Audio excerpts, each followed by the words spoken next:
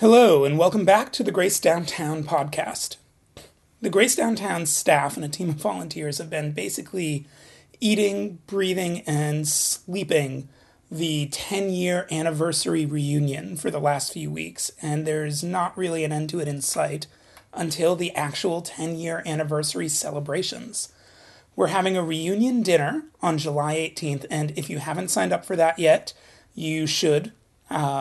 Tickets are $10 for adults and an amount I can't remember for children.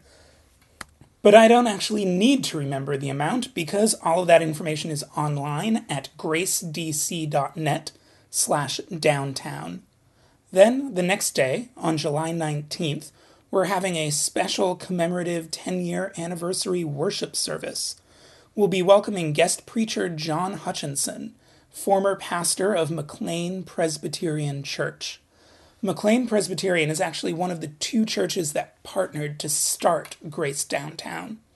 The other church that partnered with McLean to help get our community started was Redeemer Presbyterian Church up in New York City.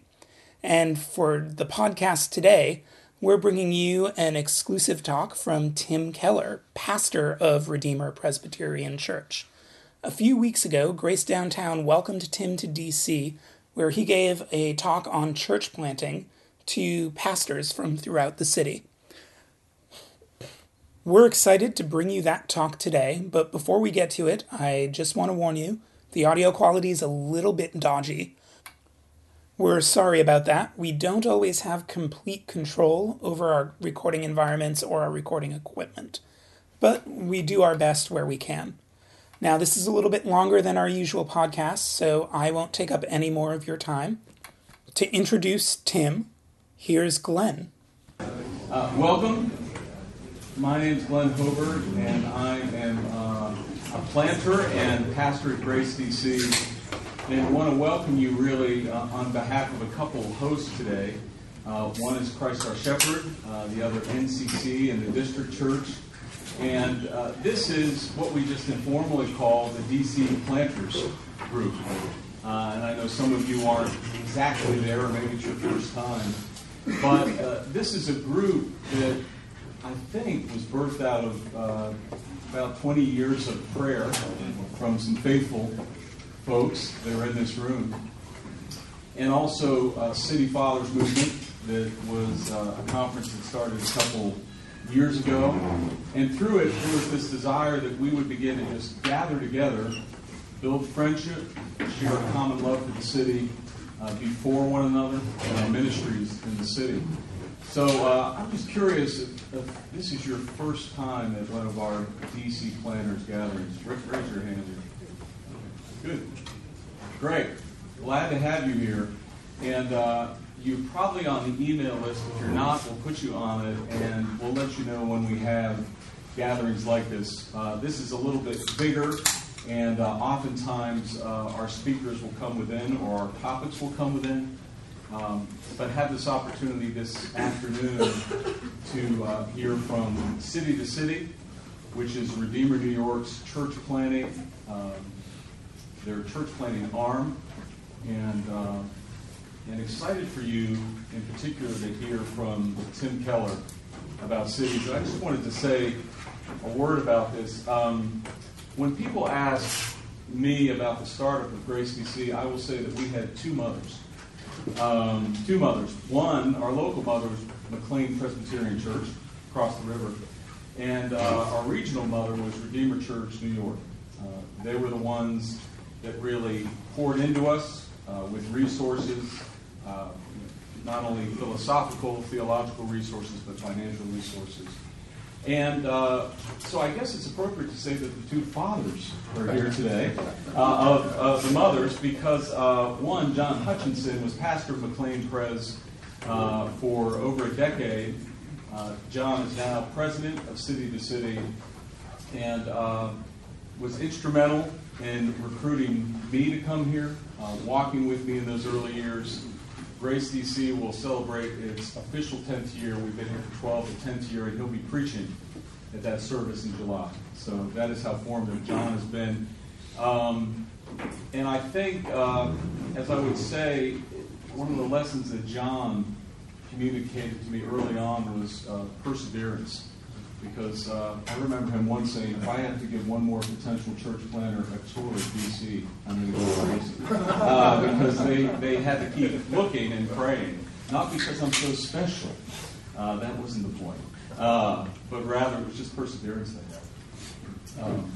Second of all would be the influence of Tim Keller.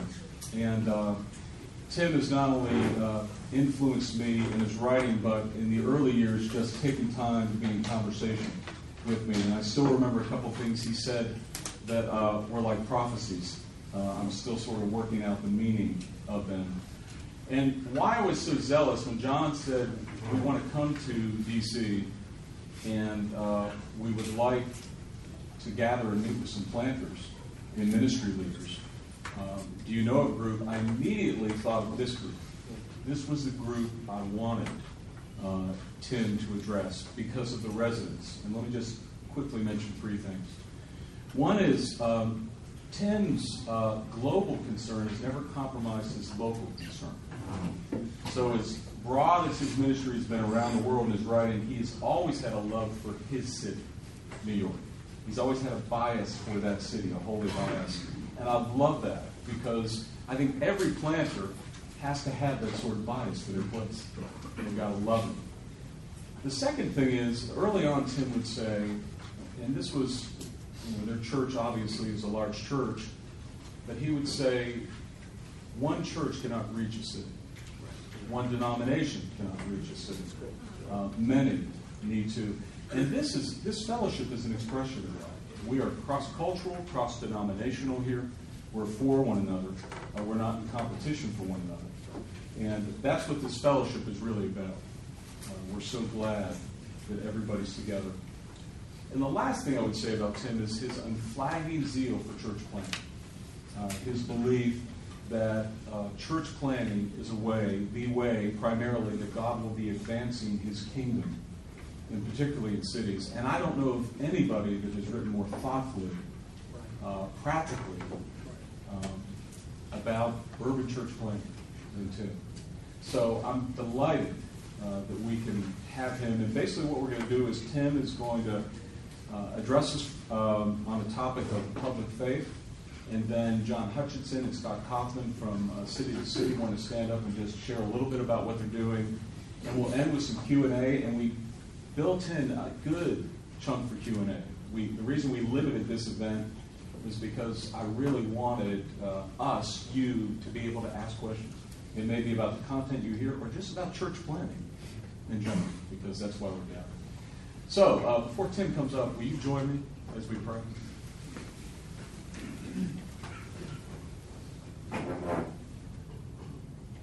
God, we are just grateful to be alive today. This is the day that you've made. And even as we sit here and eat lunch, you are building your church. You're working your purposes in this city, in New York, and all over the world. And we believe in you. We honor you for that. Jesus, we're delighted for the work that you're doing, and this room is just a representation of it. I thank you for the brothers and sisters that have labored for decades in this city. Our forebears, those upon whom our church plants, newer church plants have been built. We thank you for the newest church plant here and pray that they would know that you are going to be faithful to them as you have been with your people all along. And we thank you for feeding us. Thank you for this food. Thank you for this place, Calvary Baptist. We pray that you would bless them. And we thank you for City to City, the selflessness, the passion, and the way that you've borne fruit for their ministry. So now, be with us. In Christ's name. Amen. Okay, Tim, I'm going to hand it over to you.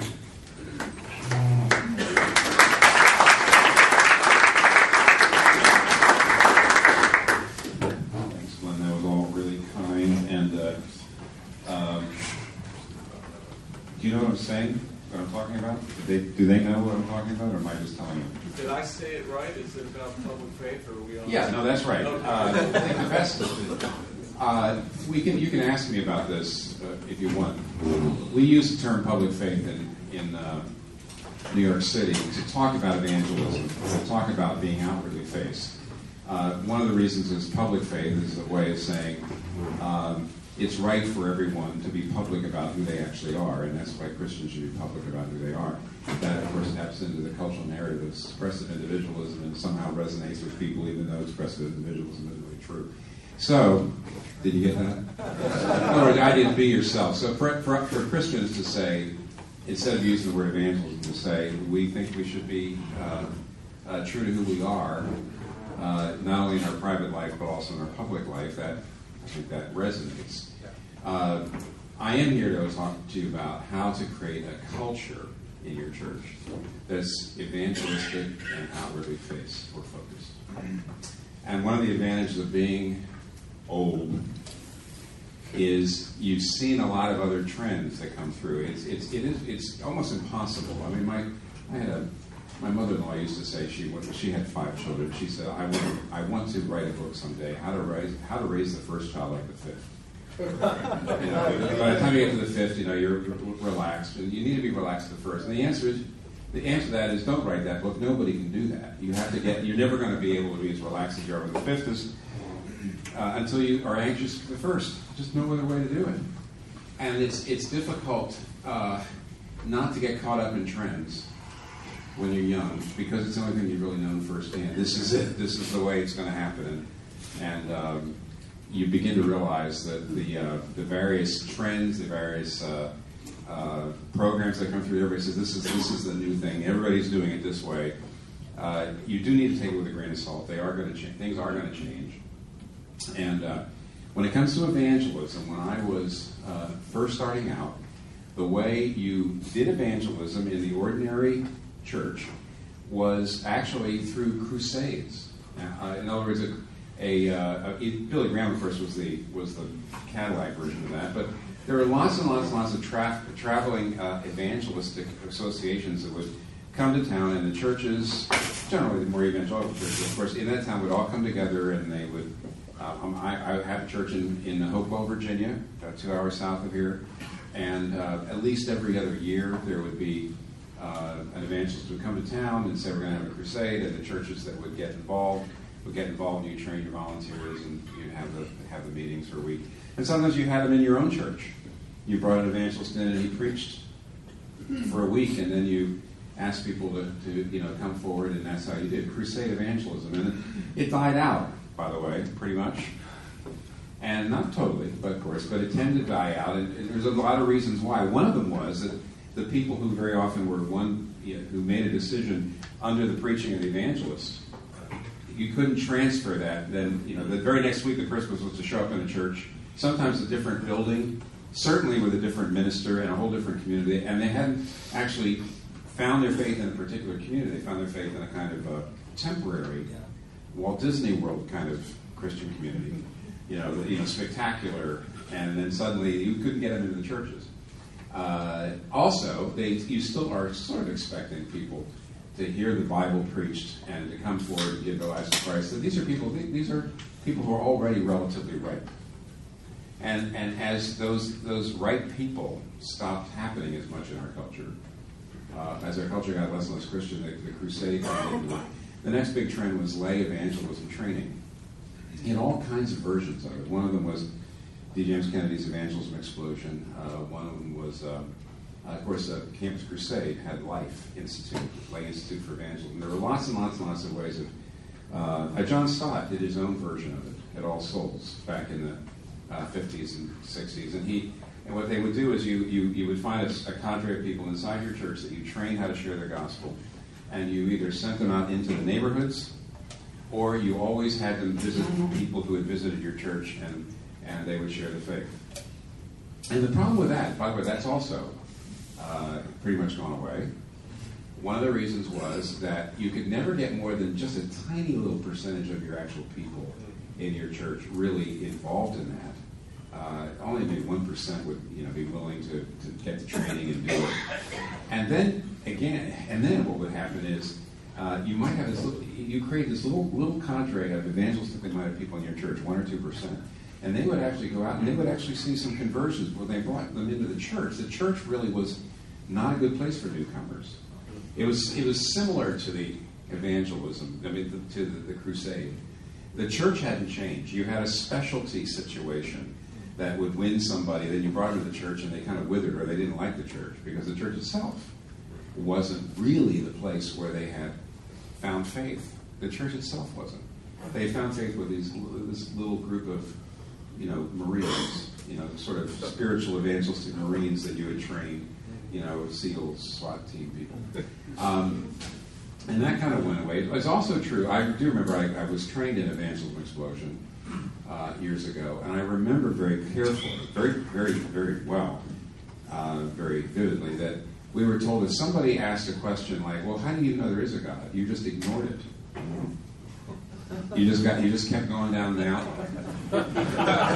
Because people who said, well, how you can't trust the Bible, or how do you know Jesus was raised from the dead, or anything, you just figured that deep down they all believed the basic basically their intellectual worldview, their basic deep worldview was basically Christian. They did trust the Bible, they did believe in God, and it was really that was just misdirection. That was just a way of trying to get you off of your message. And that you ignored it. And of course, as the years went by, more and more people not only asked those questions, but more and more people really genuinely didn't know the answer to those questions. And a lot of those presentations didn't work. The way we're in now is the way we're in now you could call the weekly home meeting. There are, the Alpha program is by far the most successful version of it. The idea is that evangelism becomes something that you bring people into a group, and you show them videos or you take them through studies. Like I said, the Alpha program is 12 weeks, and you bring people in, and there's also other places like that. So a couple times a year, once a year, you try to get people into Alpha groups. You have some trained leaders of Alpha groups. It is frankly, I think every one of these ways is getting a little better because it's getting a little more church-centric. And it's getting a little more community-centric and a little less content-oriented. Because the people who find faith in these weekly meetings, or you have a set of weekly meetings, you have seekers in those weekly meetings, and they're listening, they're either reading books or they're watching recordings, they're watching DVDs of speakers and so on. That's more of a communal process where the people are processing issues with others. It's not so much that just getting a presentation. It's not just an information dump. It's more. It's also a little more organic. And yet, the problem I've found, for example, I do know when I came to Manhattan years ago, about halfway through my time, a couple of other people came to New York that wanted to start churches that had great experiences with Alpha. And I'm not, by the way, knocking Alpha. I'm talking about the idea that you get people in these weekly meetings and they find faith. And almost everybody I know, at least in New York City, that tried to do Alpha really heavily found it didn't work very well. For a couple of reasons. One is it still sort of assumes, it basically puts it assumes a certain amount of spiritual ripeness still on the part of the people coming in. The classes are still more about covering Christianity and not so much about dealing with all the issues like what about evil and suffering? How do you know there's a God? What about moral absolutes? It's still much more running them through what Christianity teaches and not starting back further where people are to deal with so many of their other issues. It also, by the way, for busy urban people to ask people to show up every Tuesday night for the next 9 or 10 or 11 doesn't work very well at all. And still, I happen to know, some of you know too, it's still a problem that the group doesn't necessarily affect the church. In other words, a person who finds faith through the group then comes into the church and finds the church itself is not a good place for a newcomer or a person in process. What is needed is a change in the entire church culture.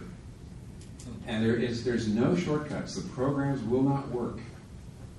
What you need is the whole church culture has to become a place where people can come in who are in process and find faith through not only content but also through community. Not only having their questions really treated with respect and getting good answers, but also processing it very, very deliberately and slowly because the entire church is actually in a sense, an alpha group. The entire church now has a culture in which it can process and work very well with people who don't believe. How do you do that? Now, I have to say, it's way easiest. It's hard. But inside the hardness of doing this, the easiest is to start a church with this culture. The second easiest is to renew a culture that used to be more open to outsiders, and now you just renew. The hardest is to deal with an older church that actually hasn't been very open to outsiders for, within memory. And that's actually pretty hard. So what I'm about to tell you, I'm going to give you a set of, bang, bang, bang, bangs. I don't underestimate the difficulty of actually putting these things in place, especially with churches that actually never had anything like this, and they're older and they're set in their ways. But here's how I think you have to create an outward-facing culture so that your whole church has an outward-facing culture. 3 things, okay? Number 1, you actually have to, you can either say embrace, or you can say promote, or you can say create. Create, promote, or embrace gospel-based pluralism. Now, let me explain that. There is a secular kind of pluralism that looks diverse on the outside, but underneath is actually really exclusive and narrow. It's secular pluralism is based on the idea of relativism, that nobody's really got the truth, that everybody's got their own views that are meaningful to them, but nobody actually has any kind of objective truth. So what that means is they welcome, secular pluralism welcomes diversity as long as you all believe that. And as soon as you don't believe the secular understanding of truth, you are pariah, you mustn't even be here, which of course is just as bad as the old Christendom ever was. I mean, the old Christendom was, we're Christians and you're not, so well, we don't want to have anything to do with you. We're relativists and you're not, so we don't want to have anything to do with you. It's just reverse Christendom. It's just as ideological, it's just as bad. What is gospel pluralism? Gospel-based pluralism is saying, I want to be open, welcome, and respectful to people regardless of their points of view. I'm not going to treat you, if you're a relativist and I'm not, well, okay. You're another point of view, and I just want to be respectful to you. I want to treat you as a human being. I want to be open to you. I want to hear you out. That's all. I'm not going to treat you as some kind of terrible person because you are a relativist. I'm not going to treat you as a terrible person if you're a Muslim or if you're a different kind of Christian than me. I mean, a significantly different kind of Christian. You're a Greek Orthodox, charismatic, which almost seem like 2 different religions, even though they all believe in the Apostles' Creed. We're really going to be respectful and open. Now, how does that gospel-based pluralism work? It works on the heart. It comes from the heart. And here's what it means. On the one hand, the gospel that you're a sinner saved by grace creates both a humility and a confidence at the same time. If you believe you're saved by your works, by being a good person, then you're humble if you're not living up to your standards, but not confident. You feel bad about yourself. Or you're confident, but you're not humble if you're living up to your standards, because you're kind of proud of that. But if you're saved by grace, strictly by grace, just Jesus' grace, then on the one hand that humbles you because you're such a sinner, you'd be lost if it wasn't for Jesus, and you did nothing to earn your salvation, so it humbles you. At the same time, you're completely loved and accepted, totally. Right now. Not like at the end of your life, if you're good enough to go to heaven. Like right now, God loves you. So what that does is, on the one hand, it gives you 2 kinds of confidence. Enough confidence that you are willing to say, I'm a Christian. You don't hide it. See, part of pluralism is that you really are diverse. That is, you say, I'm a Christian. I'm born again. I believe you're saved by the blood of Jesus Christ. If you don't say that, that's not pluralism. You're just trying to fit in to that relativistic, culture. Yeah, so you should have confidence to say, because I don't care what people think, it's what Jesus thinks that matters, so now I can say it. So on the one hand, it gives you enough confidence to say your point of view. Secondly, it gives you enough security that you don't have to win every argument. The Christians who feel like they've got to win every argument and they always have to have the final word in every conversation. You really wonder, do you really believe you're a sinner saved by grace, or do you feel like you're a sinner saved because you're right? that God, because I'm right and because I never let the other people have. Anyway, you should have security not to feel like you got to win every conversation, a security not to say who you are, but at the same time, two kinds of humility. One is personal humility. There is no way, if you believe you're a sinner saved by grace, you can feel superior to other people who aren't Christians. So, for example, I'm a Christian. You're not a Christian. So let's just say we're both, men. I'm 65. The other guy's 65. I'm a Christian. You're not a Christian. I'm trying to share my faith. Here's what I know. That guy could be a better father, a better husband, a better man, a more moral person. He could be all those things than me, even though he's not a Christian. Why? Because I'm not saved by being a better husband or being a better father or being a more moral person. I'm saved by faith in Jesus Christ. Now, if I believe that, then the non-Christian I'm talking to could easily be a better person than me. I'm open to that. Am I not? I should be. Otherwise, I'm not believing my own doctrine. And so how can I feel superior to anybody I'm ever talking to? And I want you to know that creates respect. But then there's intellectual humility. And the intellectual humility is that because I'm a sinner saved by grace, and that's what makes me saved, not by being right about everything, I also happen to know that God is really generous. It's called common grace in my circles. It's a theological term. Common grace is that God actually gives non-Christians all sorts of wisdom, all sorts of talent, so that the world is a much better place than it would be otherwise. Just think of it. If only saved Christians were the only people who were smart, were wise, created great music, created beauty in the world, just think what a miserable world the place would be. But since God is, which there's not enough of it, but since God is giving this to everybody, then I should have intellectual humility. This guy could be telling me something I need to hear. This person could have wisdom. See, when you take the gospel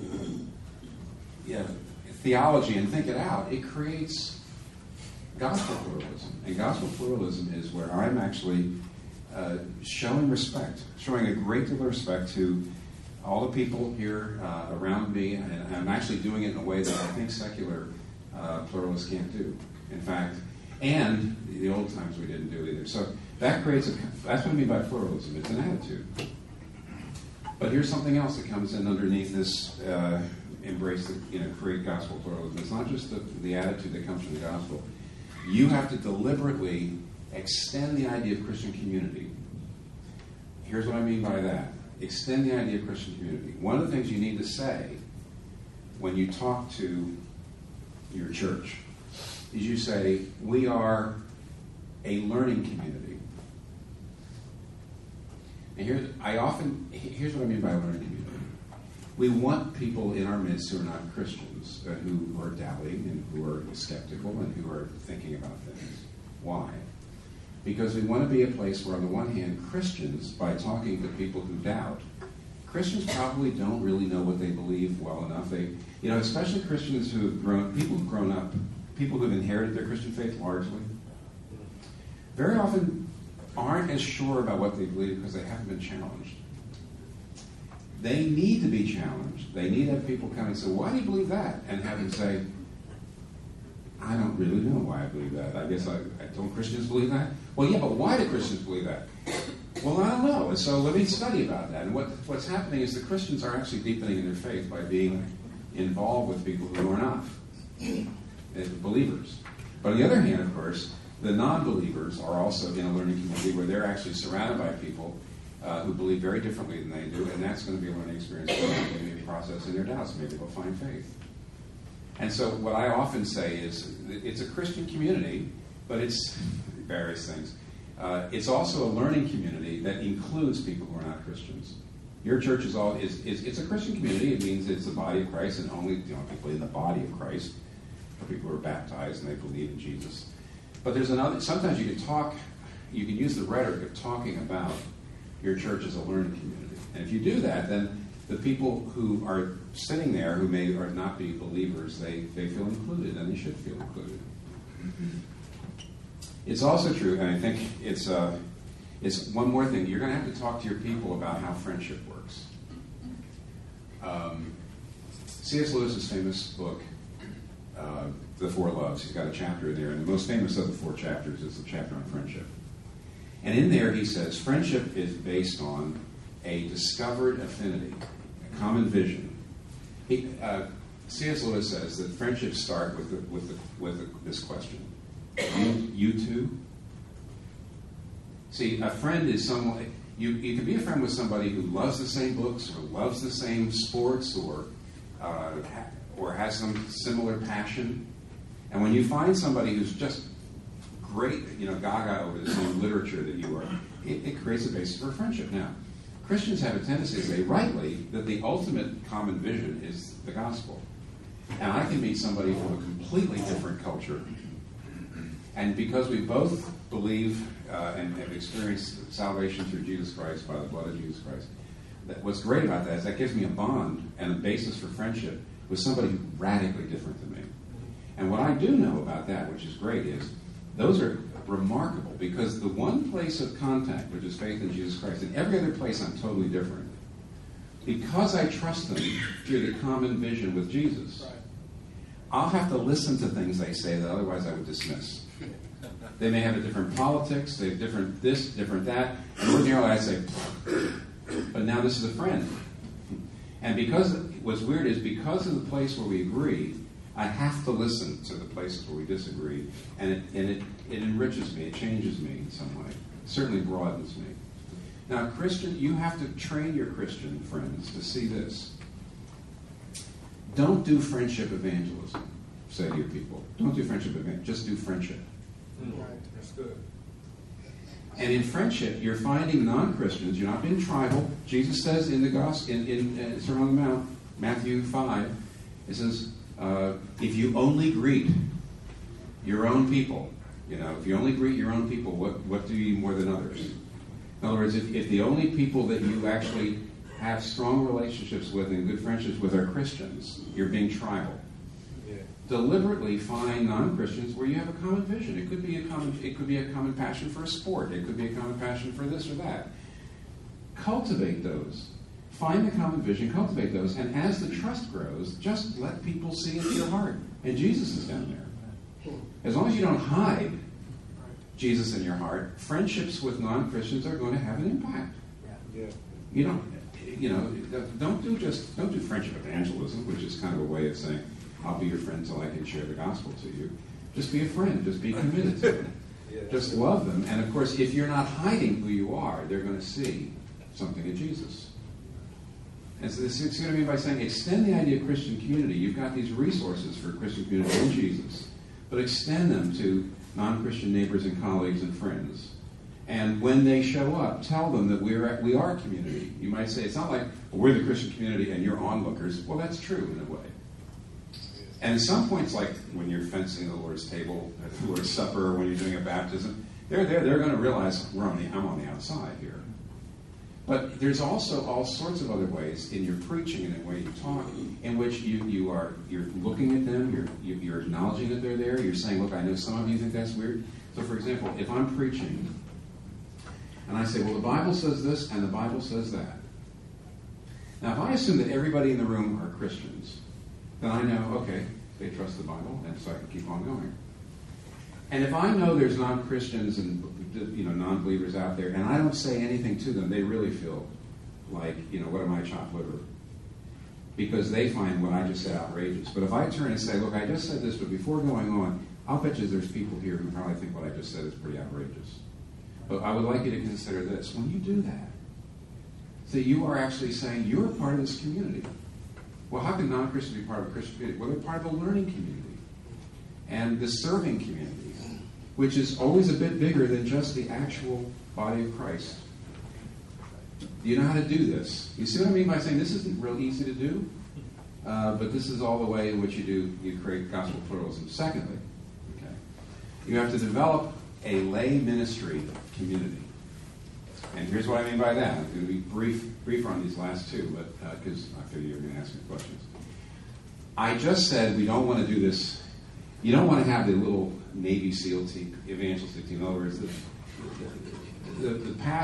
programs in the past take this little teeny cadre of people who have this evangelistic passion. You train them, and then they go out and do things. But the rest of the church is basically not very outward focused. They don't care about non-Christians. they're not a very good place for non-believers to show up.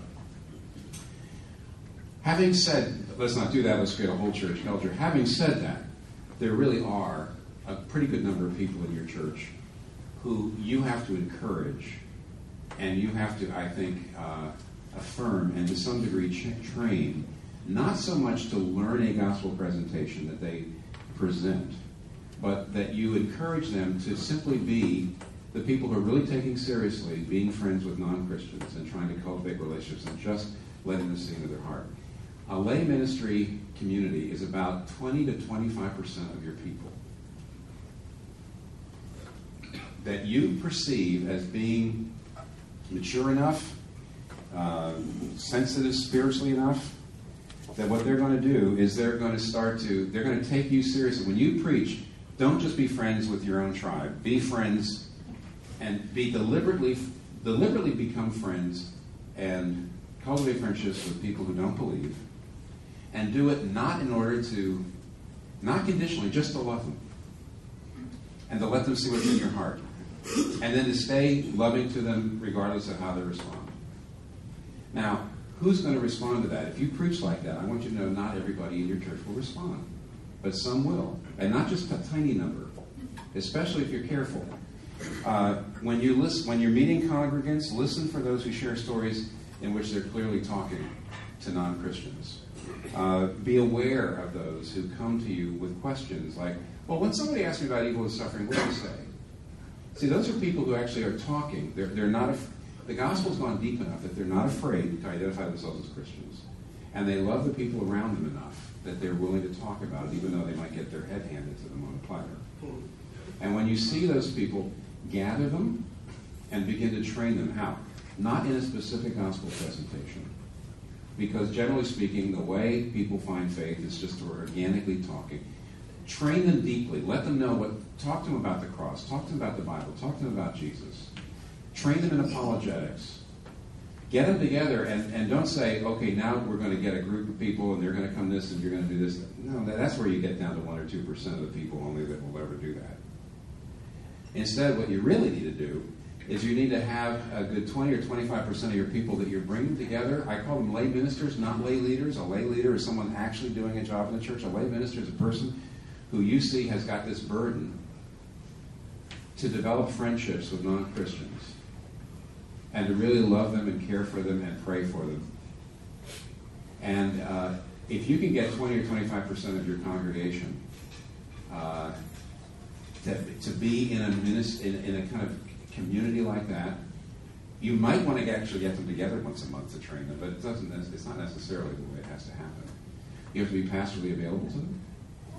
If they call you up and say, I'm talking to my aunt about the gospel, and she asked me this question, I don't know what to do, you've got to be able to get right back to them. They've got to know that you're there. You're their coach and you've got their back. Otherwise, they're not going to stick their neck out. You've got to give them resources. And, point 3, you've got to give them places to bring people if they're starting to show interest. And here's my point 3. I think that every church has got to have multiple pathways.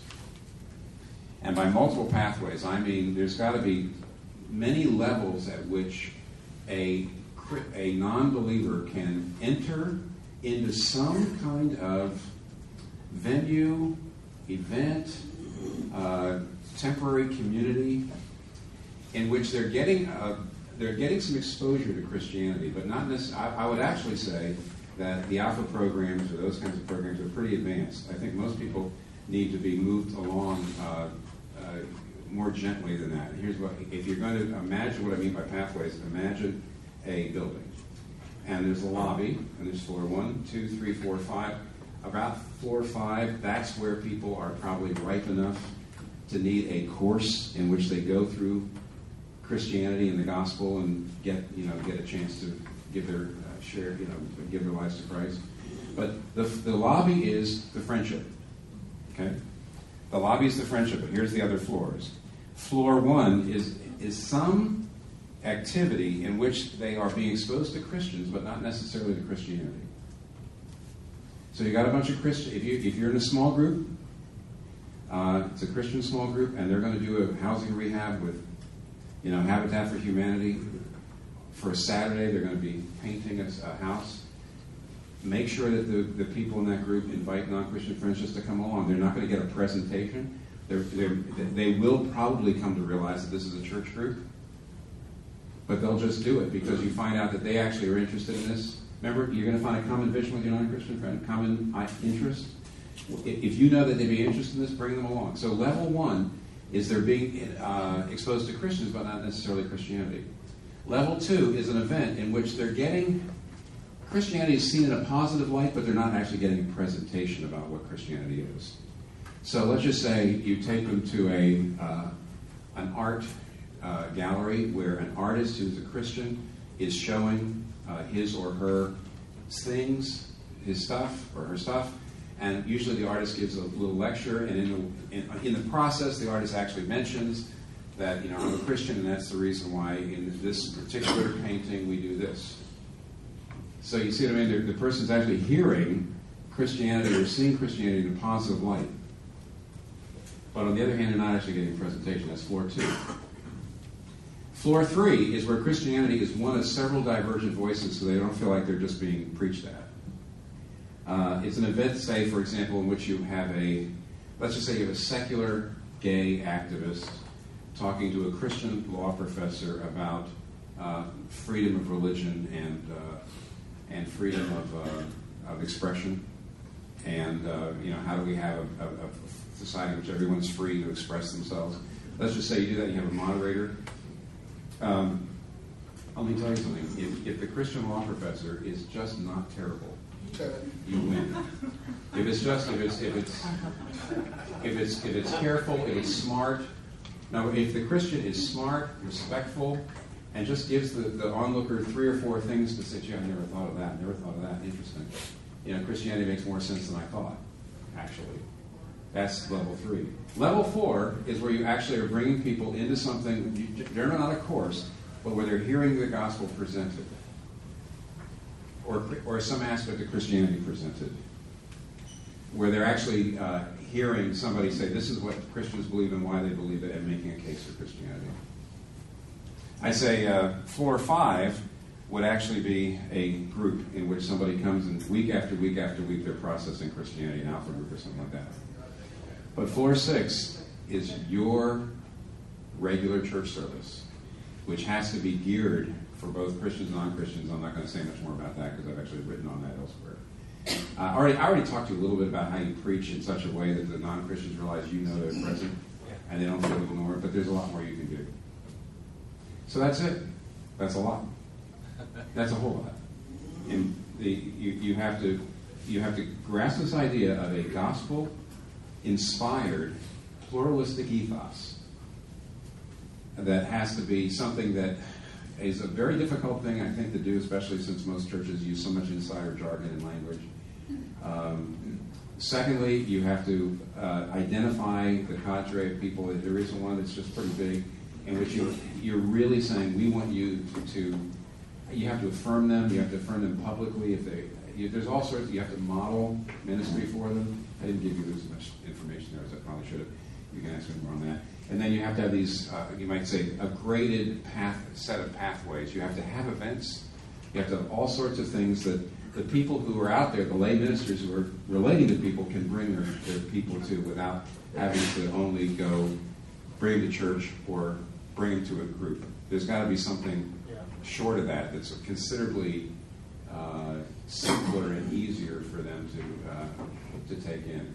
Okay, now I think Glenn's going to have Glenn's going to introduce John and Scott. They're going to talk, and I'm going to come back and we're going to do a Q&A. Is that right? Great. Perfect. Thank you, Tim.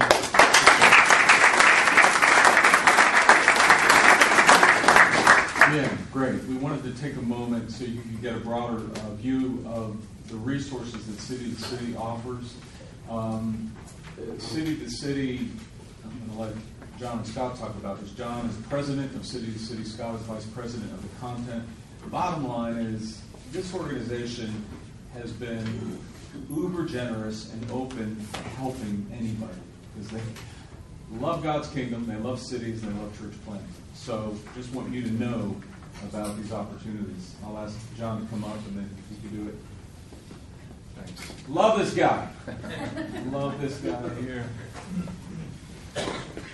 Thanks, Glenn. Thanks, Tim. And thanks to you guys for being here. It's a treat for us to be here. And just glad that you guys could be together. And if for no other reason, our being here has caused you guys to come together. You're doing the frontline work, and we're thrilled and privileged to be here, to be a part of it. I just, before Q&A, wanted Scott and I to share a bit about City to City. Lots of folks know about Tim Keller. A lot fewer people know about City to City, but we work together hand in hand. In fact, City to City was formed about 15 years ago in the very early stages of City to City because there were people, leaders just like you from global cities like DC and beyond, that were saying to us, we've lost our city, basically, these from Amsterdam and Germany and other places.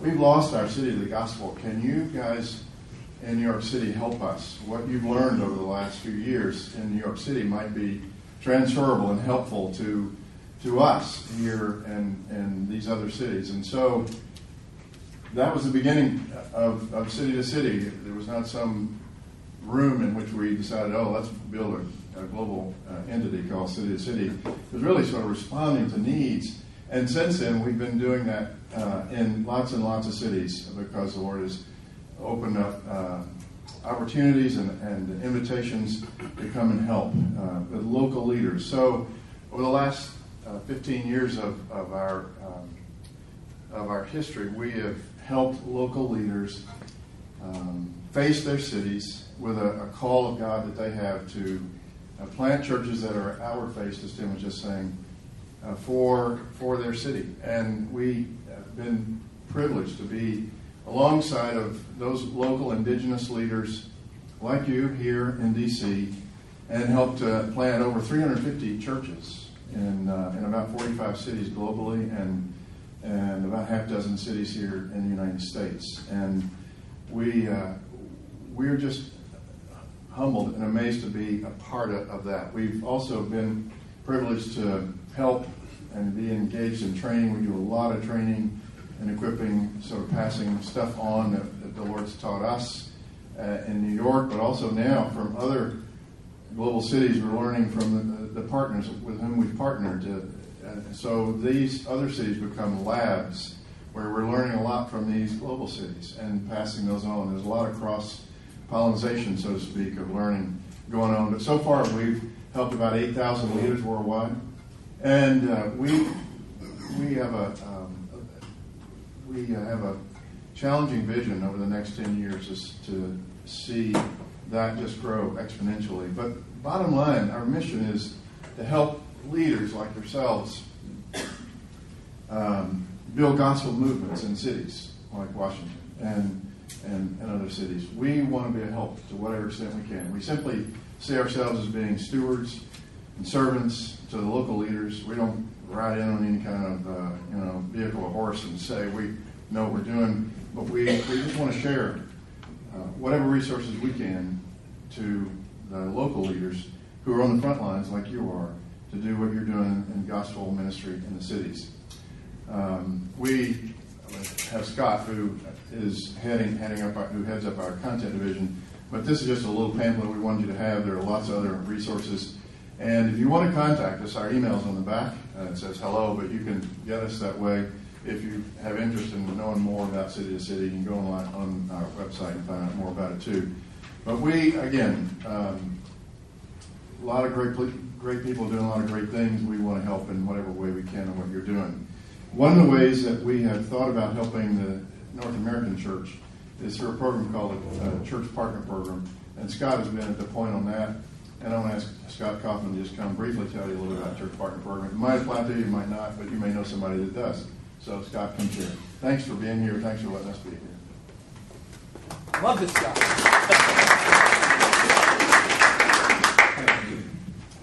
So yes, John asked me to give you a specific invitation for one of the specific things that we do at City to City. So as you know, mostly we focus on working with urban church planners. And if you're doing a nonprofit that helps urban church planners, you're really doing two things. You're helping urban church planners, and then you're helping fund urban church planners. So you're getting other people who are interested in funding that mission. So one of the ways we have always done that for our 15-year history is to get churches, existing churches, who as part of their missions program, as part of their mission strategy, see the importance of the city as a missions location, as a place to do ministry. And they see the importance of church planning as a way of doing ministry. So all along, we've developed partnerships with churches who are really interested in getting behind either a specific city or a specific church planter, or just us in general, and we're recruiting and training and building into and funding these church planters. So that's been extremely fruitful as we've worked with a number of churches who have gotten that vision early on. What we decided we want, we probably worked with a couple of dozen churches around North America who have had that vision and sort of have gotten it naturally, early adopter kind of churches. What we decided we wanted to do is actually develop relationships with not a dozen churches, but hundreds of churches who have the same mindset. They love their city, they love wherever they are in their community, and they love church planting, and they want to support that in other places because they see the strategic value of the city. So we started a program called the City to City Partnership. There's a white piece of paper on there, 2 sides. It's an invitation to you to be involved in that partnership. I know most of you are church planters, so it doesn't necessarily apply to you, as John said, but here's the deal, and then there's 2,000 words on it, but here's 200. Doug always laughs. Great to have somebody like other colleague, particularly when you have to work with Tim Keller. When you're on the mic, you're always like the worst person in the room. So the idea of the church partnership is this. For churches who are interested, existing churches who are interested in investing in church planters in cities, church planters like many of you, we want to help them do that. So we actually connect them with a church that they can sponsor. Almost think of it as a sponsorship program like you have heard of other kinds of things. And we help them establish a missions partnership. The churches who are investing in church planters, we want to invest in them too. So we actually, I'm going to use this phrase for the 17th time right now, a learning community. We form a learning community among churches who are interested in sponsoring church plants in global cities. Does that make sense? Because wherever they are, whether they're urban churches or suburban churches or rural churches, if they have a vision for urban church planting as a ministry strategy, as a mission strategy, we want to connect them. So we're just getting to the end of our first cohort. We have about 15 churches that have gone through the first year, and we've invested heavily in them. These are churches that are investing in our church planters, we're investing in them. And so it's actually been a lot of fun. We've been doing stuff like talk about public faith at quite a bit of level of detail, as well as helping them with their own church planting efforts, as well as some other areas of ministry. So this is a specific recruiting invitation. If you are in a church that might be interested in participating, or know a church that might be interested in participating, let me know before we leave or by email. And we would love to talk to you about whether it might make sense for you to join us. And join us in this learning community of churches that are getting behind urban church planters like yourselves. I think that's it. That's it, except for this one thing. Yeah. Walter Wood, why don't you stand? Okay. Walter's just joined our team and has been a church planner and network leader in Cincinnati, Ohio, and has been working with us in Europe for about a month a year for how many years? 3 years. 3 years. So he's on our team now full time and facing North America for some of his time with us. So he's here today and available as well. So talk to Scott or talk to Walter about this program in particular. So Glenn, you want to do Q&A? Okay, invite Tim up. We purposely limited this event because wanted us as planters and ministry leaders to be able to have access and just talk, converse, because that's what we do with these lunches. And so we're going to have a generous time of Q&A. I'm going to monitor the time. Tim does. They need to hard stop leave here at 2 o'clock.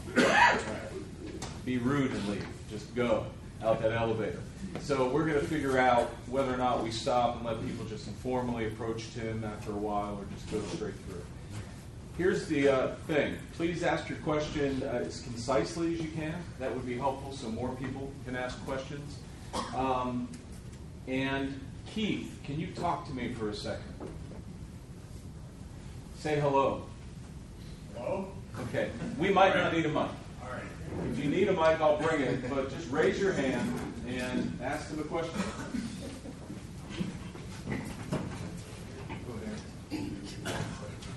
Thank you for being here in your presentation, Tim. You laid out a great articulation of centered, set faith in the sense of helping people who are non-believers or unchurched take next steps towards Christ and being a community where they can sort of belong where they believe. You mentioned communion, where you kind of have to draw a fence, and these other things like baptism, membership, even leadership, things where you have to believe in order to participate. Right. How do you make that shift not as hard from center set to bounded set, that cultural shift? It's all in the wrist. It's like a swing. Honestly, I mean, for example, I do remember the early days. I don't know how to. I'm telling you it could be done, but I guess I don't know. It's a little bit like it's difficult to quantify. In the early days of Redeemer, we had the Lord's Supper regularly. We celebrate the Lord's Supper regularly.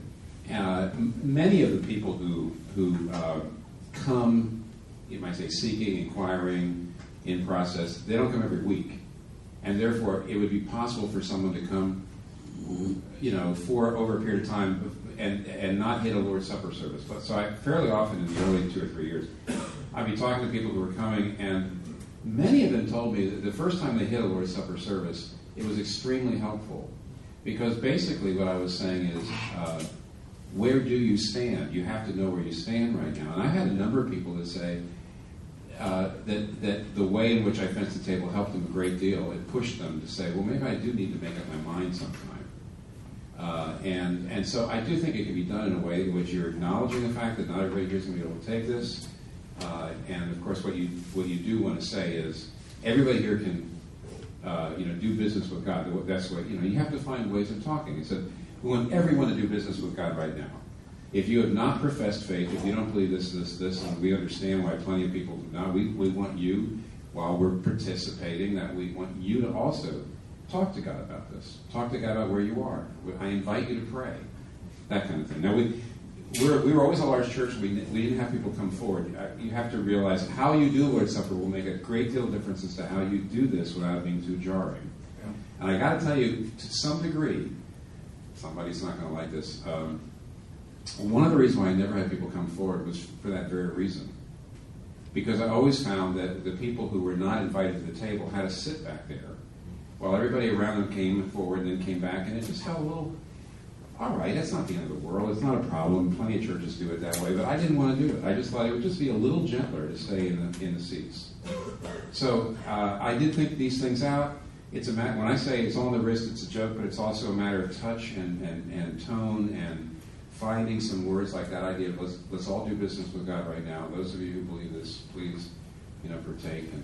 And here's what it means to be a Christian. And so it was evangelistic. Evidently, my Lord's Supper service in the early days was very evangelistic.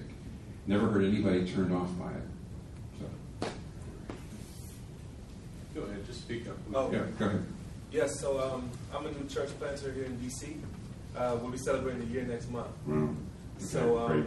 really glad to be here and learn from you, Tim. My question is, we're blessed to be a church that is growing spiritually. We're having some people come and join and be members and such, and even regular attendees and first-time guests pretty regularly.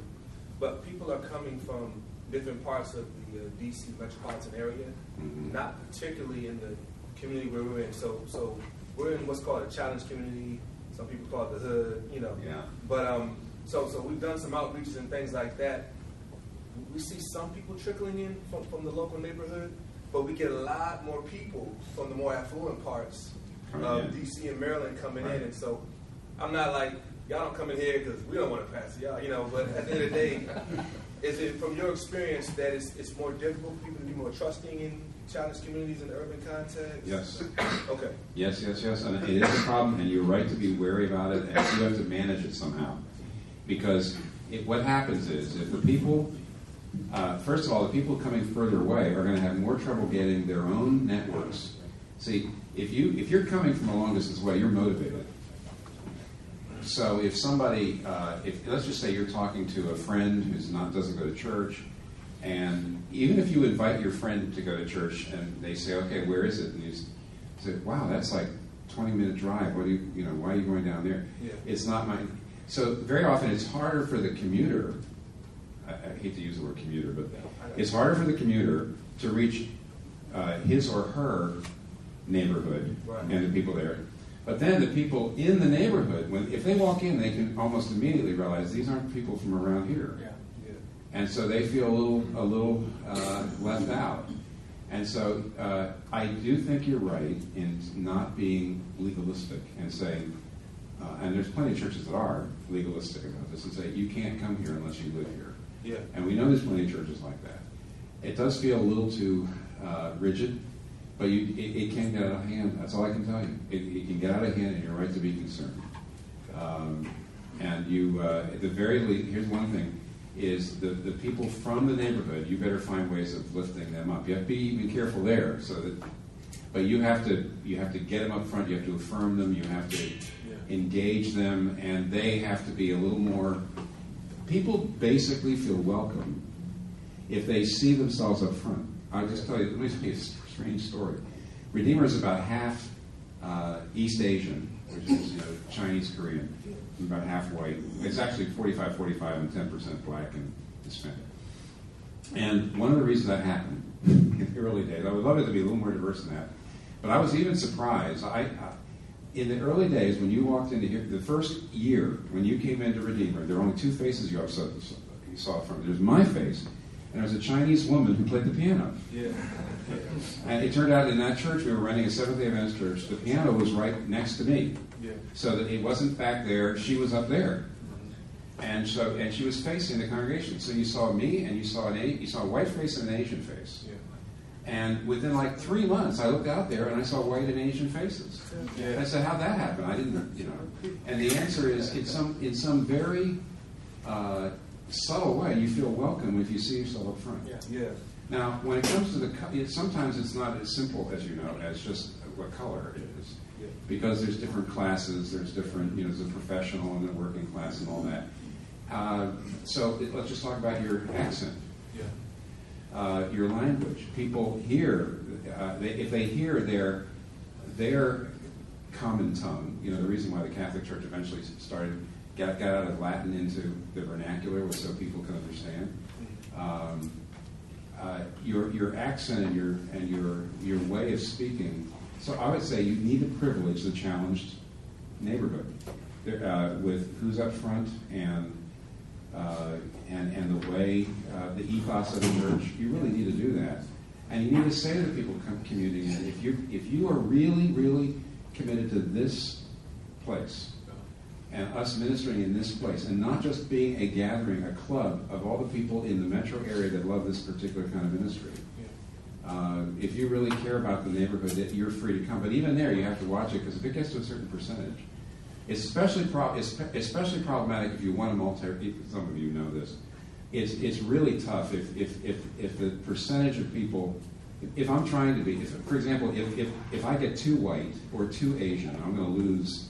People are going to walk in, they're going to look around and say, You see, in other words, if it gets to the place where it's 80% Asian and 20% white, even if I'm up front, some of the white people come in, and you might say, what's wrong with you? Well, I always say this. You don't expect people to be sanctified before they're justified.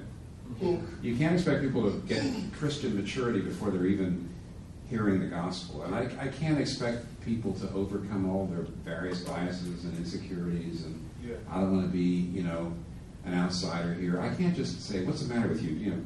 Why don't you have this wonderful, gospel-based, view of race? They aren't. They don't have that. And so you do have to manage it and not let one group actually outgrow the other. And it's not easy. Because you don't want to be heavy-handed. You're not a dictator. So you're right to be concerned, but I don't think it's not fatal. Not fatal. Okay. You talk. How you doing? Hi. Being here. You talked about multiple pathways into that, and something that really resonates with us, especially since we found that, it's more difficult to invite your friends to church, let alone maybe a group, but it's easy to invite them to a movie or concert, something like that. Yeah. So you have all these multiple pathways. Or a Super Bowl party. Yeah. Can you share certain things that you've found success in, those multiple pathways and events and all that you've actually done? Sure. Well, first of all, don't forget the zero level are your people in your church that you know are intentionally praying for and trying to form non-coercive and non-exploitative friendships with non-Christians. And just letting the chips fall where they may. But it doesn't mean you're not intentional.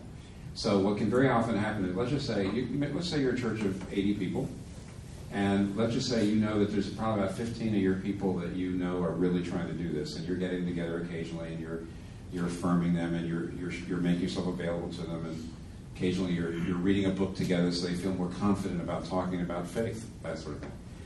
But what 2 or 3 of them can get together and say, what could we do together that would be fun, that we could bring our friends to, so they would meet each other, and they would also meet other Christians. I wasn't kidding when I said Super Bowl parties are a great idea. You can actually you can let your lay minister, the sort of the lay minister people in your church, think themselves about what to do, especially if they know their people. There's an infinite number of things they could do that would be fun, in which the folks are just meeting Christians who are normal. Right. That's the lowest level. They're just meeting, and you never know. Sometimes what will happen. For example, I had a Thanksgiving. There was a young architect who's not a Christian. I can tell you more about Christianity that I've met through an evangelistic event, and he doesn't have anybody in his family, and left. In other words, his father and mother dead. He has no siblings. He was an only child. And we invited him to our house for Thanksgiving. And he was the only non-Christian there. But well, first of all, he couldn't believe we did it, and he loved it, and he was very lonely on Thanksgiving. He's Jewish. He's a New Yorker, born and bred, but didn't have any place to go. When he got there, I was his friend, but I'm a minister and I'm busy. These guys over here keep me pretty busy. So I often feel like I just don't have much hangout time for evangelism anymore. Sure enough, he connected with 2 other people who were there. Very, very good connection. They had some common interest. They had some... for example, he was ex-AA. Oh, not ex-AA. He's AA. In other words, he's an ex-alcoholic. Or no, I'm sorry. You're not supposed to say that. He goes to AA groups. He's 12-step. He's recovered. But I didn't realize was another Christian who I invited to my Thanksgiving dinner who actually, that was his background too, and they figured it out somehow. And they had spent, they've gotten together and spent some time. And also my son was there, who's a minister, and connected very well, and they've gotten together, and it was what I was hoping for. So you bring him to something that'll be fun, and then he connects with other Christians, and then it just happens more organically. Now, if you move on up, so actually, in some ways, you as a minister can give people examples of that and encourage that, but eventually that happens pretty organically. Then to move it up, it does take a little bit more intentionality. So, for example, if you're I mentioned the example of a Christian artist. I'm going to give you a crazy idea. I know that the head of the Shakespeare Improv Company. The Shakespeare Improv Company is a group of improv comedians from Chicago, and what they do is they come, and they will make up a comedic Shakespeare play on the spot. You have to give them the title, and then they have to do it on the spot. And they don't go around and ask. They just do it. They're improv. They're from Chicago. They're very, very funny. And the leader of the group is a Christian. So one of the things we did at the downtown congregation last year was we simply said, we're going to have the Shakespeare Improv Company here in the afternoon because, we rent the Salvation Army building all day on a Sunday. And so we just, I know this is a little bit different, but nevertheless, we had them come in. They did a terrific play. If I remember correctly, the title that they sent was Cat Food for Breakfast. And they had to create a Shakespearean play with iambic pentameter and finishing every they had to do their soliloquies. They had to finish every scene with a rhyming couplet, and they did it, and it was hilarious. Then all I did was I brought the guy out, and I just simply said, "Look, you're a Christian, And I want to know, is there any relationship of your faith to comedy in general, performance art, and improv? And he came up with, it was quite good. In other words, he wasn't giving, it was very clearly off the cuff, it was very clearly heartfelt, and it was thoughtful. And my Christians in the congregation brought all of they were fairly well known in the comedic actor world in New York, and so lots and lots of non-Christian actors, and especially comedians, stand-up comedians, improv people were there, and they were fascinated by it. Then afterwards we had the only person who's a Christian is the director. All the other actors are not Christian. Then we had a reception for them afterwards, and all the non-Christian improv people were coming and asking questions. It was in no way was it coercive. There's a perfect example of the next floor up, where they're just hearing Christianity positively, but they're not getting a presentation. Yeah. They're just surprised to see, oh my gosh, a guy who's as funny as that is a Christian, and that's interesting. It really shifts the paradigm enormously. And there's an infinite number of those things, but you as a church leader, you have to brainstorm those. You have to figure those things out. There's an infinite number of them. So I think most churches, they know the higher up ones where you have an event and you have a speaker, and Oz Guinness comes in and does his thing, and then the alpha. So we know the upper echelons, we do not know the lower ones. And there's an infinite number of things you can do. Does that help a bit? That's great, thank you. Sure. You talked about this notion of gospel-based pluralism. What experiences have you had in terms of maintaining unity, dealing with divisiveness or dissension within congregations as you're sort of maintaining this pluralism? Well, yeah. Did you all hear that? Should I use the mic, or it's not working? Okay. Or repeat the question. Well, the question is that if you're bringing in, if you're going to have 10 or 15% of the people showing up on a Sunday are inquirers and seekers and all that, if you're broadening like that, what happens? Does that create division, or how do you manage division inside the congregation if that's happening? I got to tell you that a sharp division where you have party spirit and you got conflict destroys the whole dynamic. It destroys it. The tension, it makes Christianity less credible. An awful lot of people you're trying to evangelize have had bad experiences in the past like that. And I don't think in any way that it leads to division in particular. In fact, I think the more you have a church thinking outward face, the less they're going to be yelling and screaming at each other because we don't. Why are we doing the Lord's Supper every week instead of every other week? Or, why isn't the preaching more expository? I mean, that kind of thing happens, but if you're really outward focused, it's less likely to happen. If the division happens, I can just tell you it's fatal to your outward face until you can get it solved. So that's a nice, easy question to answer, I'm afraid, though it's a sobering answer. Yes, go ahead. My question kind of has to do with his. But in terms of how would you tease out how this is not seeker sensitive, and from the folks that are in your camp that may push back and say that you're appeasing the crowd too much and not helping to edify or build the body? Yeah, well, seeker-driven churches, I thought. I remember, some of this stuff is passé. I didn't mention the seeker-driven church as one of the phases. I could have.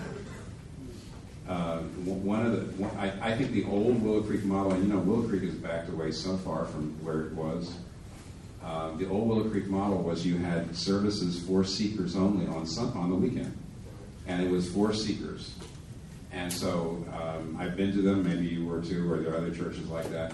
It was not participatory. There was almost no hymn singing. There was performance music. The talk was never a Bible exposition at all.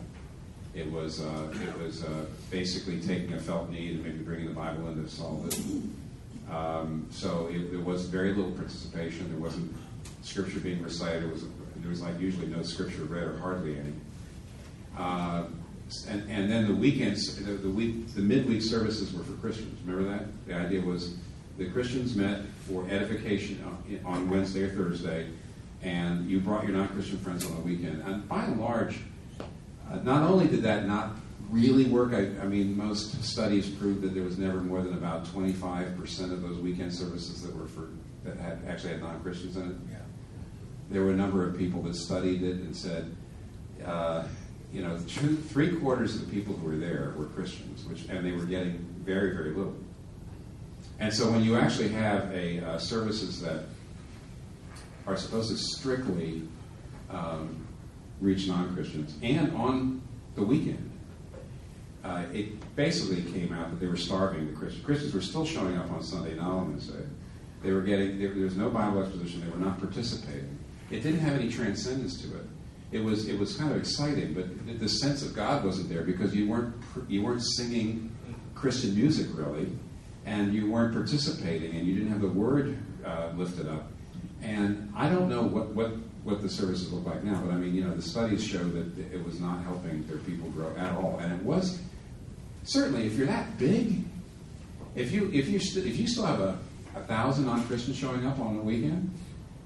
That's certainly, I'm sure that they saw people come into faith. Of course, they had lots of people come into faith. But if you're talking about a 15,000 person church and most people weren't getting faith, it was considered basically didn't work. And that has given a lot of people the impression that any talk of seeker,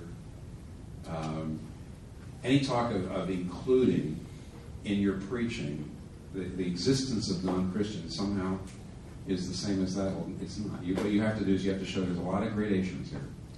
And I'm actually talking about expository preaching I would do that includes Christians and non-Christians as you're doing it. So that they feel like their doubts are being addressed, that their existence is being addressed. Yeah. But it's participatory. You're praising God. I've written a little bit more on that, but it's not, to me, evangelistic worship is not the same thing as a seeker-driven or even a seeker-sensitive church. There was a day in which people said they're seeker-driven, so as a seeker-sensitive, well, in that sense, probably, I'm talking about seeker-sensitive, but the word now has a connotation of seeker-driven. Does that help? You have to show people the significant differences along the spectrum, and we're here, not down here. Very helpful. Somebody else? Right there in the back. Somebody in the back. Help me to believe this is not another trend. It's too hard. Ask the question. Okay. And it certainly sounds like another version of discipleship. Help me with both of them. Okay. The answer to the first question is really easy. Convince you that this is not a trend. It's too hard. It's too hard to be a trend. It's just not. Trends are things that people they're viral. You get them and you do them. And what I'm talking about here takes a conversion on the part of the church and the leaders, and it affects every single part of your ministry. And I just think it's actually too hard to be a trend. And I think you're right in saying, isn't this what we should have always been doing all along? I'm being realistic about the fact that if you disciple your people, they should all be doing this. Well, I am being a little realistic in saying I think 20-25% of your people, if they get it and they start doing it, you need to identify them and you need to support them. You need to find ways of affirming them, lifting them up, making yourself pastorally available to them. Give them models. So yes, it is discipleship. Sure it is. But it's. I'll tell you this though: if we had time to go and maybe if you get involved with City to City in some way, we could go into more detail.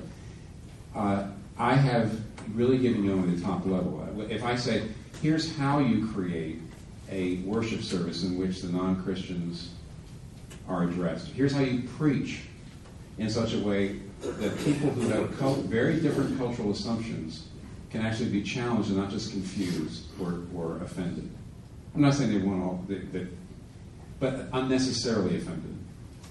So if I went down into how you do this, I think you'd probably find it's a little bit more than just, well, aren't we supposed to be doing this? But anyway, it's actually just, this isn't a trend because it's too hard. And it's too close to what people all along have said we should be doing. And the other trends were ways, The other trends were easier ways to do it. Say, well, we don't have to get the whole church on board. We just need a little group of, commandos. We just need this program that you just whomp on and you don't have to change the culture of the church. So all the other trends were not changing the church. It was a glue-on program. And so this isn't a trend because it's not a glue-on program. And I can't imagine what happens after this. Because it's hard, and it'd be very difficult, I think, for us to pull off. Somebody else, yes? What advice would you give to planters in the beginning as they're wrestling out their calling to the mission of evangelism with their survival as a congregation? Because I think a lot of planters feel called, particularly with a desire to understand their context, do evangelism, reach lost people, but in the process, the practicalities of survival creates a need for drawing certain people into the team that are going to also then help make it sustainable. What advice would you give to planters? It depends on the investors and the stakeholders behind your church. If you are a real pioneer and you've got if you are a true pioneer and you've got 3 or 4 people who are putting the money up for a couple of years that are your friends or something like that, then you say to them, I want this to be evangelistic. And that means it's going to start slower, but it will be stronger in the long run. Or your missions agency, or your mother church, or whoever, you've got to get them on board. Otherwise, you're going to feel too much pressure. They're going to want to see numbers. They're going to see nickels and noses. They're going to want. They will want to know. Remember nickel? Anyway, you have to be pretty old to remember nickels. So it really is. You have to manage the expectations of the people that you're reporting to. I don't think the people inside the church will mind. Actually, most people inside the church like it if it's not huge right away. I mean, there's a certain kind of person likes critical mass, and they like the aura of success, and they won't come until they say, "Wow, you're really this." There's a little bit of that, but by and large, the people that you really have to talk to are the people who sent you, or the people who put up their capital, or who you're reporting to. That's who you have to work with.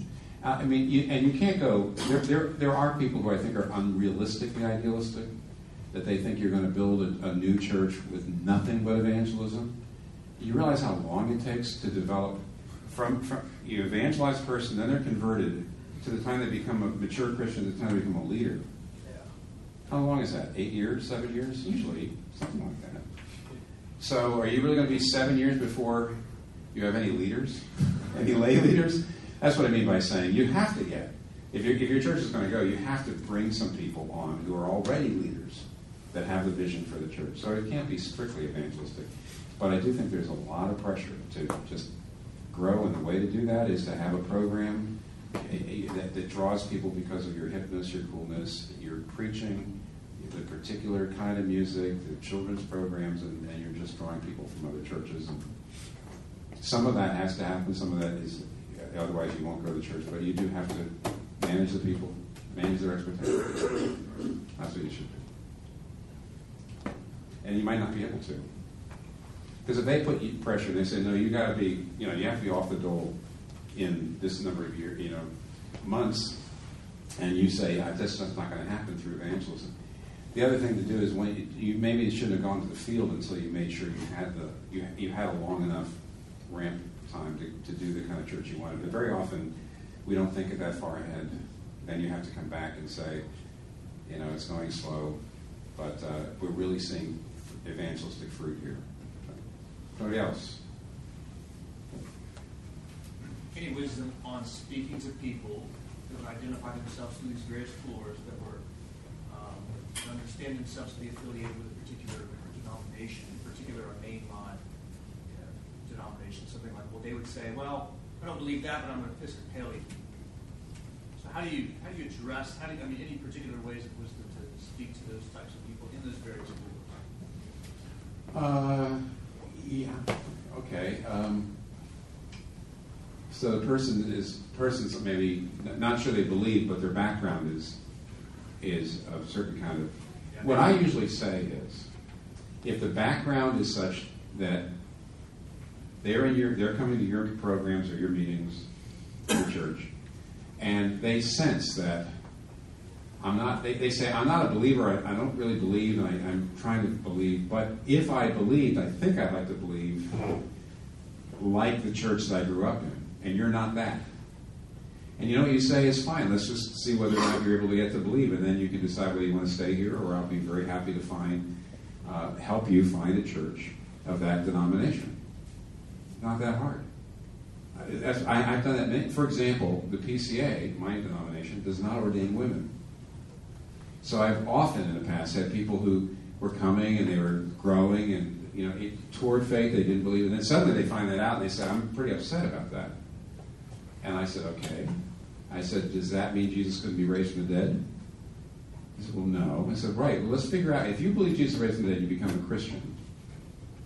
Then you can decide whether you want to stay here or not. I'd be happy to send you on to a church that does ordain women, who's also a church that believes the Bible, etc. In other words, which sometimes gets me in trouble inside my own circles, as if I shouldn't do that, but I would do the same thing for someone who says, well, I come from a more liturgical background. Redeemer, one of the things that Redeemer, in the early days, it was music to my ears. I had people say, I would rather have a higher church or a lower church, more liturgy, more charismatic, more emotion, What they always would say is, Redeemer is not my kind of church, my ideal kind of church, but I can't bring my non-Christian friends to my church. I can only bring them here. This is the only place where they like it, where they say, wow, I hadn't heard this before, or they're intrigued and they want to come back. And I said, fine, if your friend finds faith and you want to go to church with them and it's not here, I'll take them back. And I want you to know, the less territorial you are, the more people want to be with you. The less possessive you are, the less you act like, no, you got to stay here. The more secure you are. And it's like, the Lord's going to send us the people we need. The more people are going to say, I don't want to go anywhere. Be with you. So right now, I have a lot of people in my church who are very irritated that our church does not ordain women. But everything else about the church they utterly love, and they just couldn't bear to be anywhere else. And they told me that, even though they said it's a burr under my stomach. And it's partly because, and one of the reasons they stay is because I said, you don't have to stay here. There's other good churches. I think if they saw me saying, well, anybody who doesn't have our view on all 30 things we believe is really kind of second-class Christian, that would have probably made even the gospel presentation would have been less attractive to them if they had seen that in me. Yes, sir. Can you say something about how we can work together as various churches? We're about 25, 30 churches that are represented here. I think a lot of us, we're not at all anti-ecumenical at all, but our hands are full with our own local church, and it's just hard to think beyond our own wall, and yet you've said before that to reach a city, you really have to work together. What does it look like practically to be the body of Christ in a large city? None of us have time. No, well, that's right. It doesn't help if your church, if your church is small, you have no time because you're doing everything. And if your church gets big, you still don't have any time because the church is like this voracious, minister-eating beast that just has all these programs, needs a staff, and you've got to be there, and we have to raise all this money, and so to make time is a real sacrifice. However, if stuff happens, if you give it the time and you develop the relationship, stuff happens. It occurs to you. In my case, here we can say this: Redeemer did get large quick by God's grace, and I think it was partly because God wanted to use us as an icebreaker. It's been helpful in New York. In the late '80s, it was a tough place.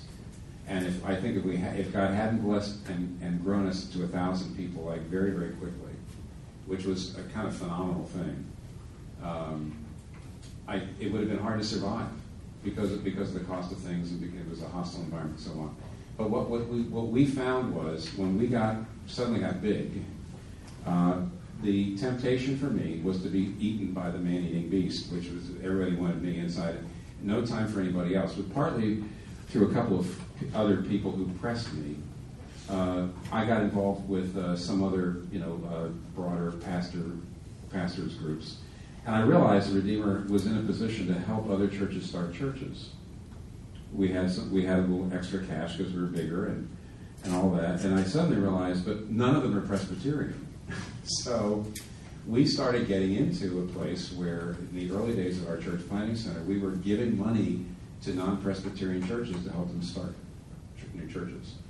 And I'd say for about 3 years, the rest of the city was waiting for the shoe to drop. I remember I talked to one Hispanic pastor, absolutely said, look, you're a church, you're a professional church, you're kind of white. You know, they realized they weren't totally white, but you're kind of a big white professional church. And when you started giving money, I remember we gave money to an Assembly of God, a Spanish-speaking Assembly of God church in the Lower East Side to start a daughter church in Harlem. We gave them money. Everybody waited for about 2 years to say, there's going to be strings attached.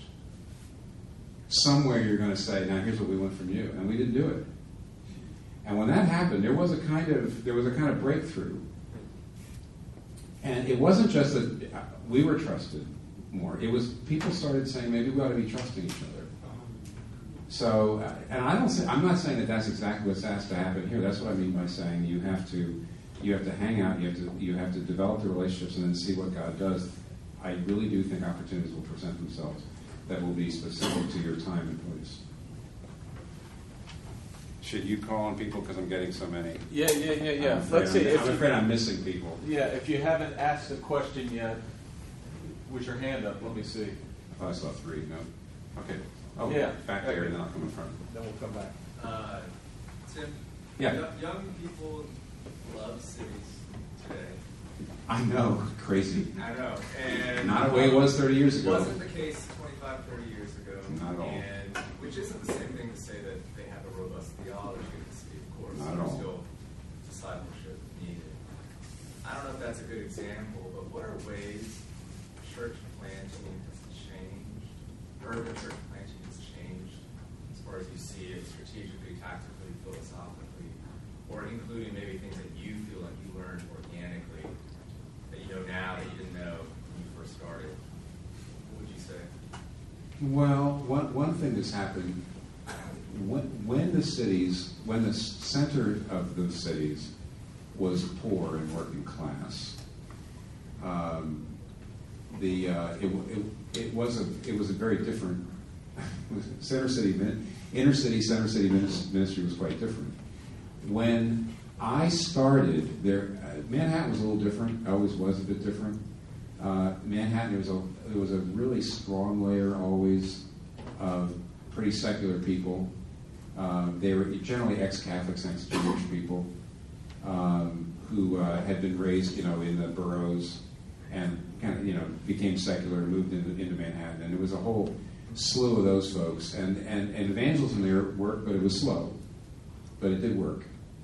Then in the mid-'90s, something really happened. And I don't know about D.C., but I can tell you, I know it's partly true.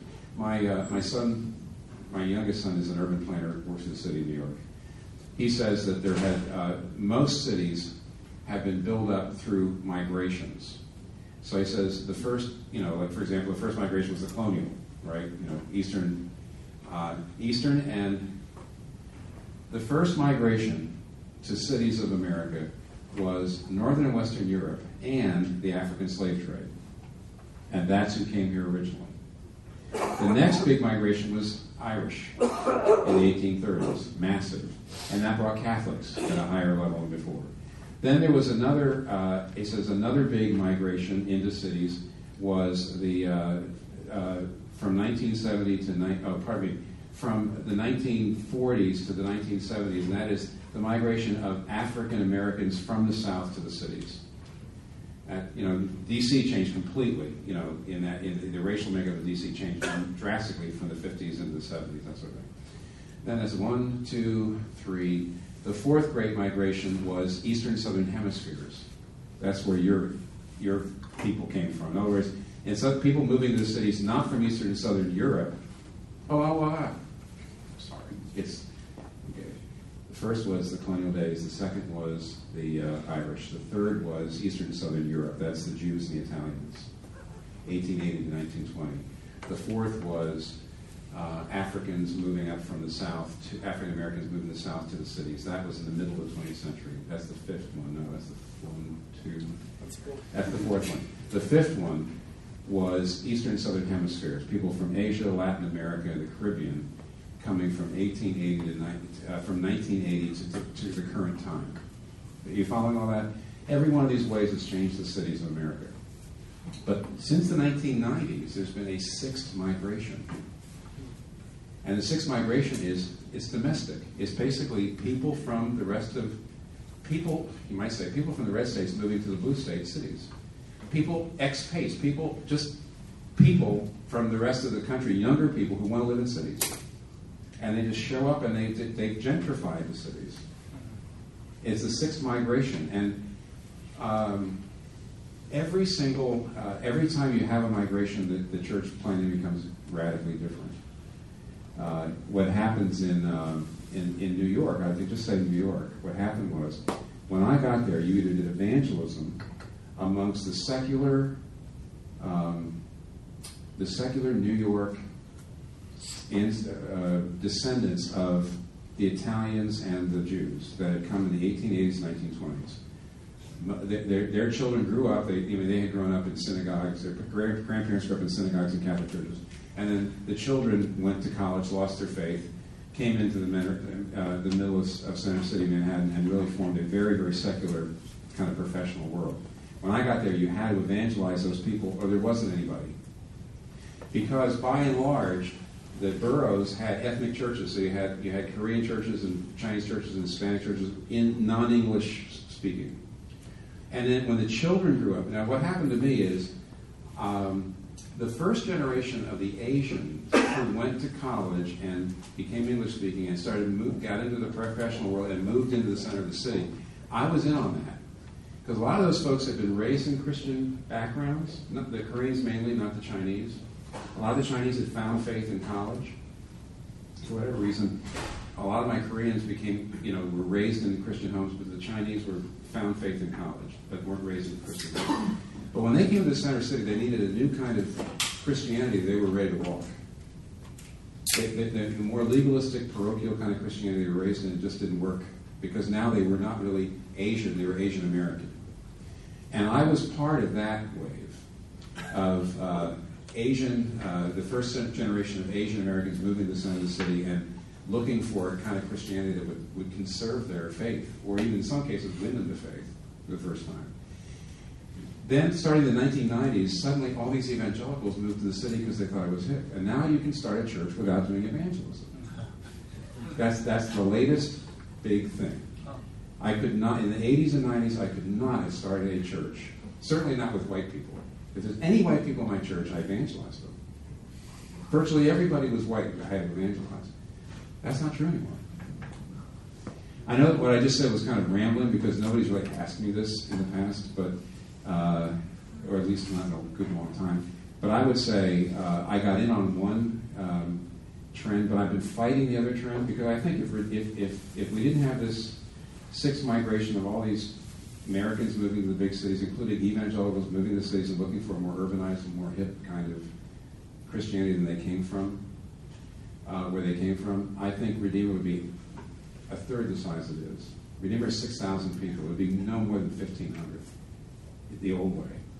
We were growing mainly through evangelism, but then we just kind of got overwhelmed with people that said, wow, this is a great church, and better than the Southern Baptist church I grew up in, and cooler and more intellectual, and so they showed. And I do know an awful lot of other churches in New York City now can be planted and started without really doing much evangelism at all. Okay, so yes, right here, and then, wait a minute. Tell you what, is it that? Yes. You next, and then go ahead. Yeah. Well, I went before, so. I know. Go ahead.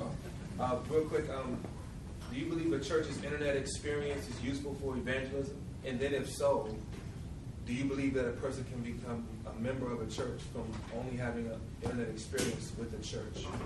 Oh, that's a great question. First of all, the internet experience is really important. It doesn't mean every technology has its dangers. You realize, for example, nobody's going to get rid of the automobile, but there's tens of thousands of people who are killed every year and millions of people who are maimed. And nobody ever says, well, let's get rid of that technology. So the internet technology has a lot of problems too. It does isolate people. It does. It isn't. Everybody's talking about what's wrong with it, but nevertheless, it's there, and you have to use it. But I would say you're giving in too much if people say I'm relating to you only through the internet. For example, the elephant in the room in education. If you take a Master of Arts, a 1-year Master of Arts, strictly online, which you can, strictly online, it's in the privacy of your own home, when you want to do it, you interact with the professor, you write your papers, and all this, strictly online. All the studies show that you do that very same MA, if you take it with a group of, say, 20 people in a classroom, face-to-face with the teacher and face-to-face with students for a year, that you learn far better, even if it's the same content. Yep. Everybody, and common sense, you know right away, of course I would learn it better. If I actually had to go to a place, interact with students rather than just do it in my own home. So the same thing will happen. If people say, I'm going to relate to you through the internet, it'll still, in other words, it's not like they wouldn't get anything out of it. They will not be as formed, and they will not be as shaped, and they will not be as changed as they would be if they were in a community. Let's make this the last Okay. question. Wow. Make a good one, right? Yeah, I'm going to try. There's a lot of pressure on you now. While there are a lot of families moving into the city, we do have a situation where you can go to a church plant that meets, for example, on Sunday evening, and it's like completely populated by 20-year-olds and under 35 and all single. And so you end up with sort of not the full range of age demographics that I think you'd like to see in a church. And that's not necessarily true in my church, but we don't have that many kids. And just can you reflect on that in terms of being a city church planner? Should we be very concerned about that? How can you help that? Well,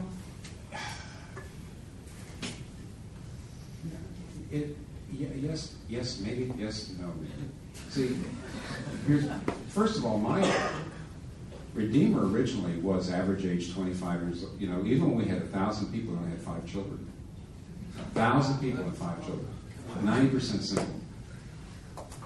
And, but what was interesting was we have taken a census. We've taken a census every 3 or 4 years, and we asked people, how much longer do you think you'll be here in New York? And then we let them check, 6 more months, 1 more year, 2 more years, 5 more years.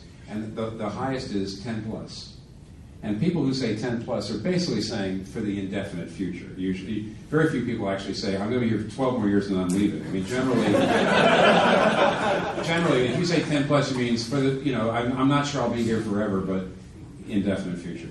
Now, I do remember the very first time we took that census, which was like in the mid-90s, only 5% of the people that said I'll be here 10 years plus. I don't know where it is now. The last census, do you remember it, Scott, at all? It's been north of 25. Yeah, it's now north of 20, the high 20%.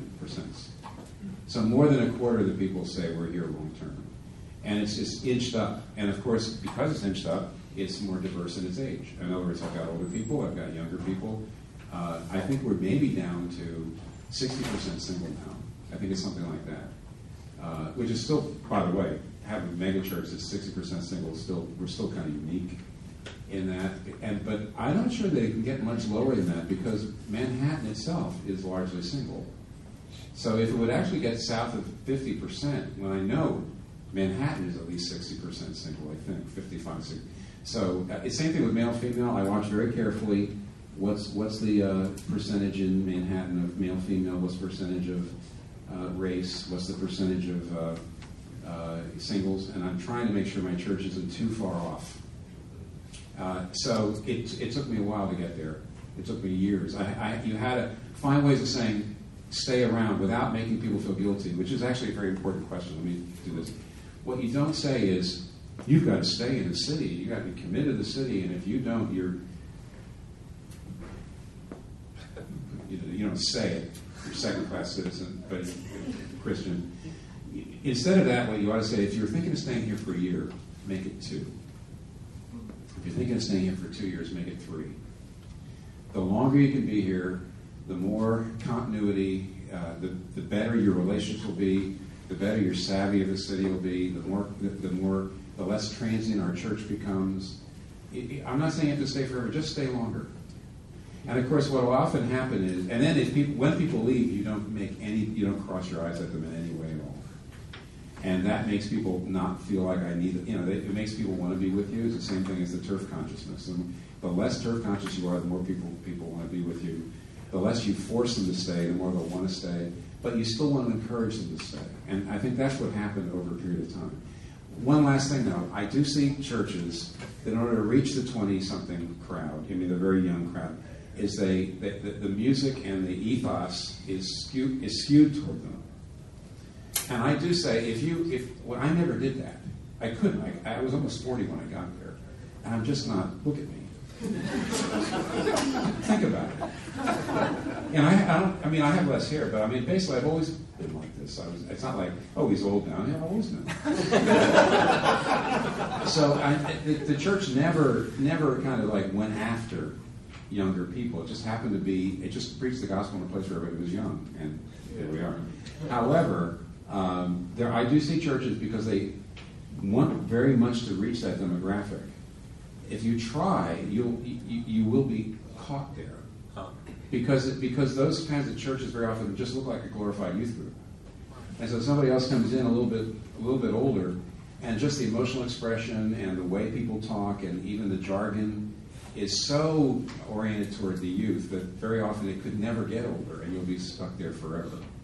And also, I always say to people, I said, look, we'll sometimes say, look, just make it a little bit older. Don't make it so rah, rah, rah, rah, rah, I said, otherwise, if you stay really, really young, it'll be incredibly transient. You'll never have any leadership. And, of course, your per capita giving will be terrible.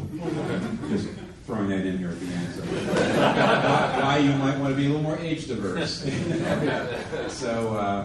So anyway, so that's the reason why there's really nothing wrong with it as long as if you start that way, you can diversify over a period of time. If you get stuck there for a long time, you really will find your own church being kind of unable to stay there a long time. Great. Tim, thank you so much.